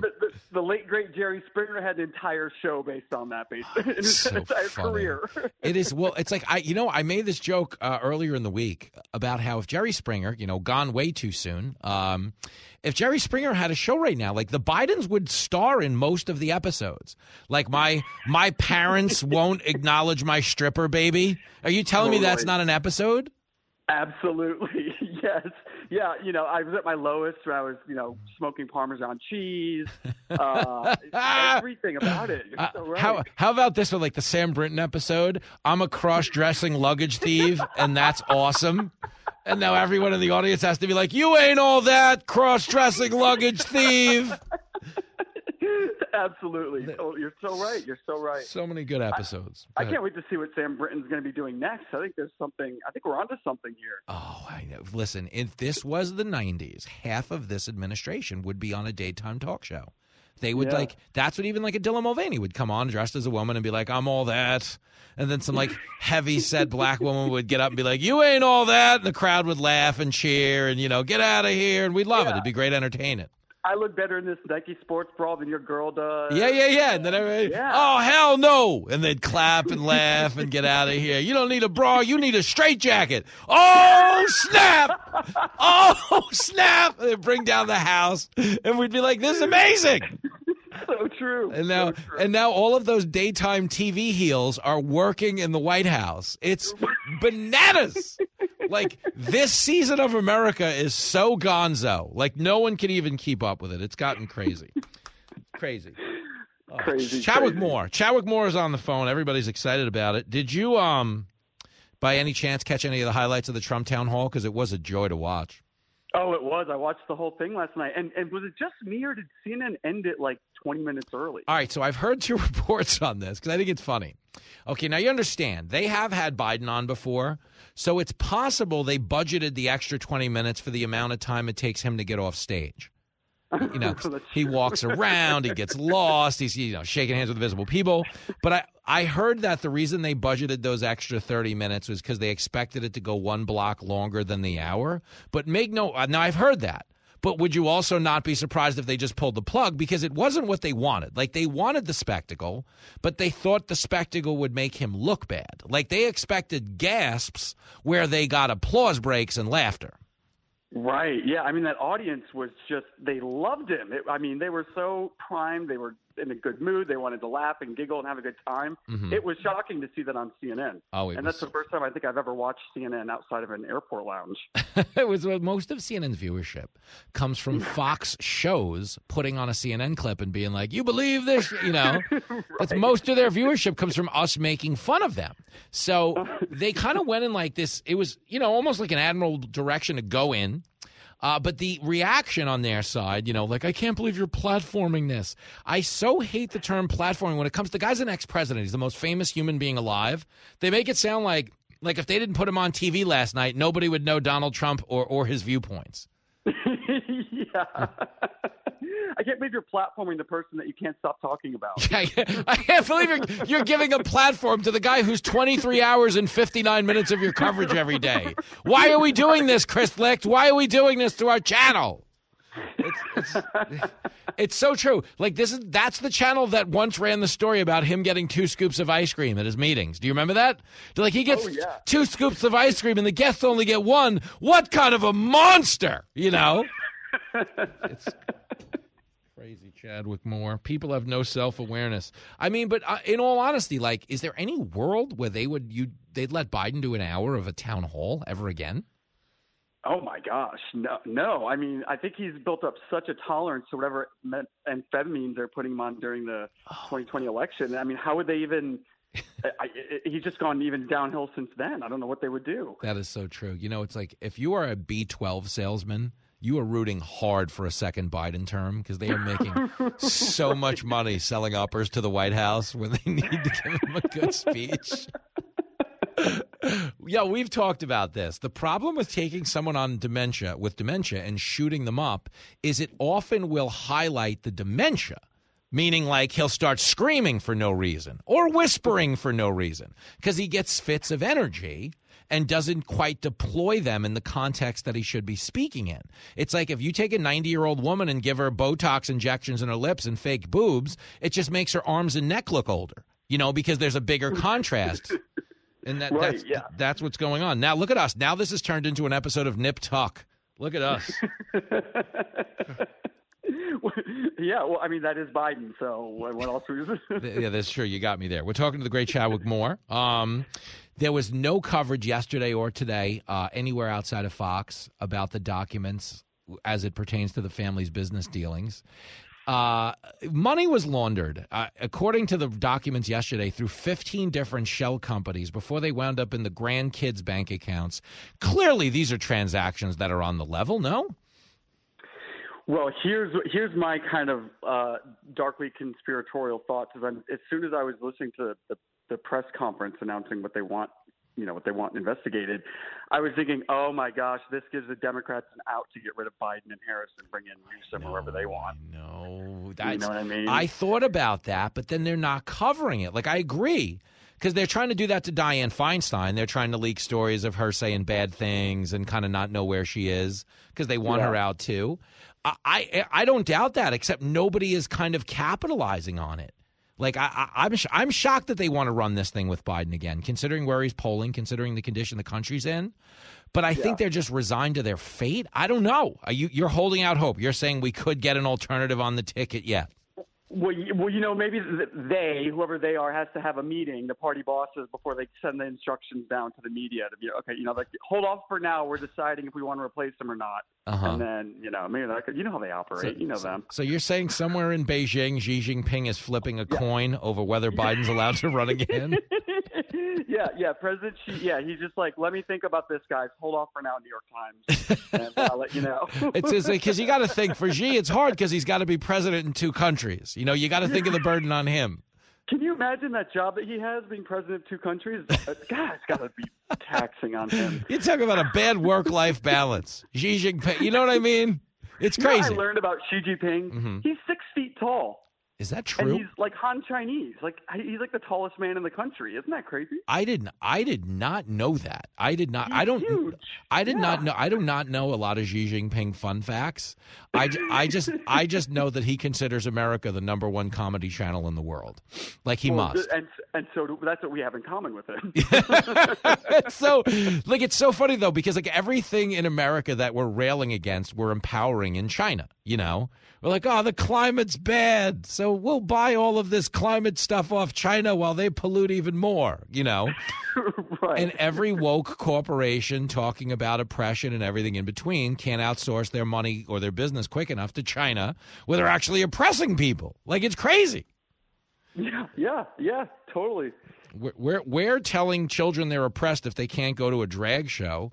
They're telling children to get back to work in the Nike factory. And it's like, it's bananas. It's bananas, Chadwick. It's bananas. And like, we celebrate Take Your Kid to Work Day one day a year. Over there, it's 365 days a year. They have Bring Your Parent to Work Day one day out of the year. And we're like, it's so bad here. When are we going to catch it? But we have no perspective. We're a laughing stock. One thing, Chadwick, I got you on the line, the great Chadwick Moore, okay? Have you not enjoyed on some level? There's a bit of COVID revisionist history going on. And Randy Weingarten, the head of the American Federation of Teachers, is now apparently, this whole time we didn't know it, but she was a crusader for reopening schools. When we were watching all of those flash mob dances and teachers drinking wine in their pajamas, it turns out that was just an exercise in summoning the collective willpower to get kids back into the classroom. I was having a conversation with someone yesterday, and we were talking about, as the kids say on the internet, red pilling, and and I was saying, most people I know were kind of that 2015, 2016 when they kind of like left the Democrat Party, started waking up to the corruption in the media, et cetera. But then there's this huge wave in 2020 that I'm more aware of every day, because I meet all these people who say, well, before 2020 I was a Democrat. I'm like, that's interesting. And my friend said to me, well, 2016 was men and 2020 was women. Mm-hmm. And I was like, oh, because the schools and the injections. And I was like, you know what? Most of the people I talked to were women who were like, 2020 was the year that I stopped calling myself a Democrat. And now Randy Weingarten, of course, doesn't want to take any responsibility for that. It's fascinating. And but I mean, that had such a huge effect on people, and especially parents and moms are still angry about it, as they should be. Oh, it's sick. It's sick. And I mean, you got to put yourself even in a liberal parent's shoes. Not only are they missing out on education, but have you ever been to a drag show over Zoom? It's not the same. The kids can't even tip. You call this a kindergarten class? They can't even smell the stale booze on the drag queen's breath over Zoom. That's a part of the experience. You can't even smell the cheap champagne. I mean, what is it? You call this an education system? What's become of this country, Chadwick Moore? It's not right. I miss you. We'll do some TV soon, okay? All right. Sounds good, buddy. You're the best, Chad. See you, buddy. The great Chadwick Moore. You think about if you look out at the rest of the world, because you understand who America is, okay? Just look at it like the world is a block. Okay, it's a street you grew up on. Okay, we are the richest, biggest house on the block. Like the house is too big for the lot we're on, exponentially bigger. You know when they dormer a house and they make it like a bear on a tricycle compared to the lot it's on in the suburbs? It's so much bigger than the land. There's a lot of that. We're in that house. It's the biggest house on the block by far. You can see the thing from space. And we're loaded. Got all the nice cars, the nice pools, all the best video games, got a private chef in the kitchen. And all we're doing is complaining about how hard we have it. And the rest of the world is just looking at us in our house and just laughing at us. Like, you just have no idea. You have no perspective. It is embarrassing what we're doing to consider ourselves oppressed in the nicest house on the block. But that's the left's whole mantra now. It is victimhood over victorhood. Victorhood is you can do it. You live in the greatest country in the world. You've got every resource known to man at your disposal. The left is very much running on the antithesis of that, which is victimhood. Okay, we can't do it. It's so hard here in the biggest economy in the world. It's so hard here in the most tolerant and inclusive society in the world. Folks, we have it so good. We are inventing new lanes of oppression. You think about this. Okay, 2 years ago, no one was walking around in polite society saying men could get pregnant. Nobody. And if they were, if someone was walking around 2 years ago telling you a man could get pregnant, you'd be like, they're crazy. Straight up. Everyone would laugh. They'd be clowned out of polite society. Like, what's wrong with you? Biology. Hey, dummy, what are you doing this for? Why? Because they invented a battleground. They invented a fake form of oppression. So they can now weaponize that sentiment of, men can get pregnant against people who want to argue otherwise. Well, now you're just persecuting me for my views. No, it's not your views. It's not intolerance. We're not the ones that are intolerant. Biology is intolerant to your viewpoint. But they'll yell and scream. And to the rest of the world, people are like, you believe what these spoiled, fat, rich kids are doing in America? They're fighting a form of pretend oppression. We're doing that with racism right now. It's not a more tolerant society on the planet when it comes to race. There is nowhere on earth you can get a job and hold on to it if you admit to openly discriminating against anybody. Yeah, if you said you hate white people, you probably get hired over at MSNBC. But the point is, in most places, you can't do that. We're playing with a pretend level of oppression because we have it so good, we have it so tolerant in the richest, biggest house on the block that we're bored. We really are being laughed at and scoffed at throughout the world. They're not respecting our country the way they used to. The critics have spoken. You do that again and I'll break every bone in your body. You're listening to Fox Across America with Jimmy Fallon.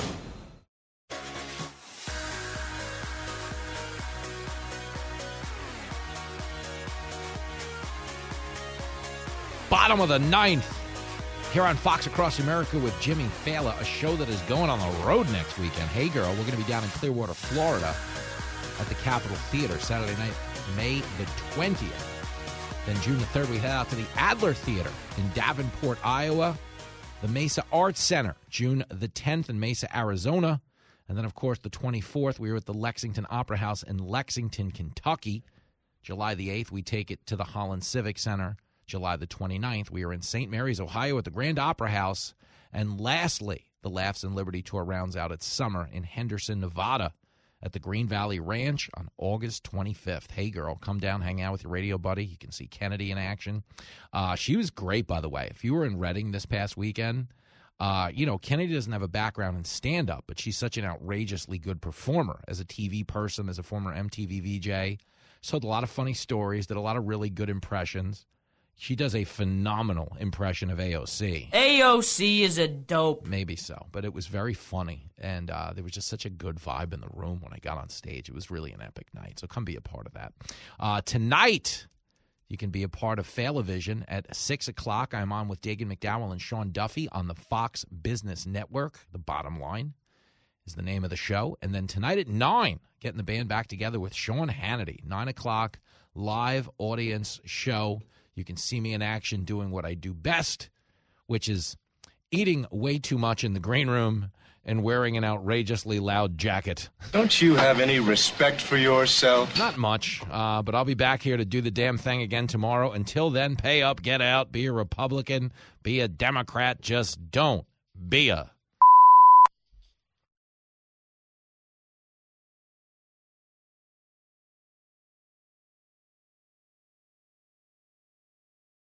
Put the power of over 100 meteorologists and the worldwide resources of Fox in your hands with the Fox Weather Podcast. Precise, personal, powerful. Subscribe and listen now at foxnewspodcasts.com or wherever you get your podcasts. Listen to the show ad-free on Fox News Podcast Plus, on Apple Podcast, Amazon Music with your Prime membership, or subscribe wherever you get your podcasts.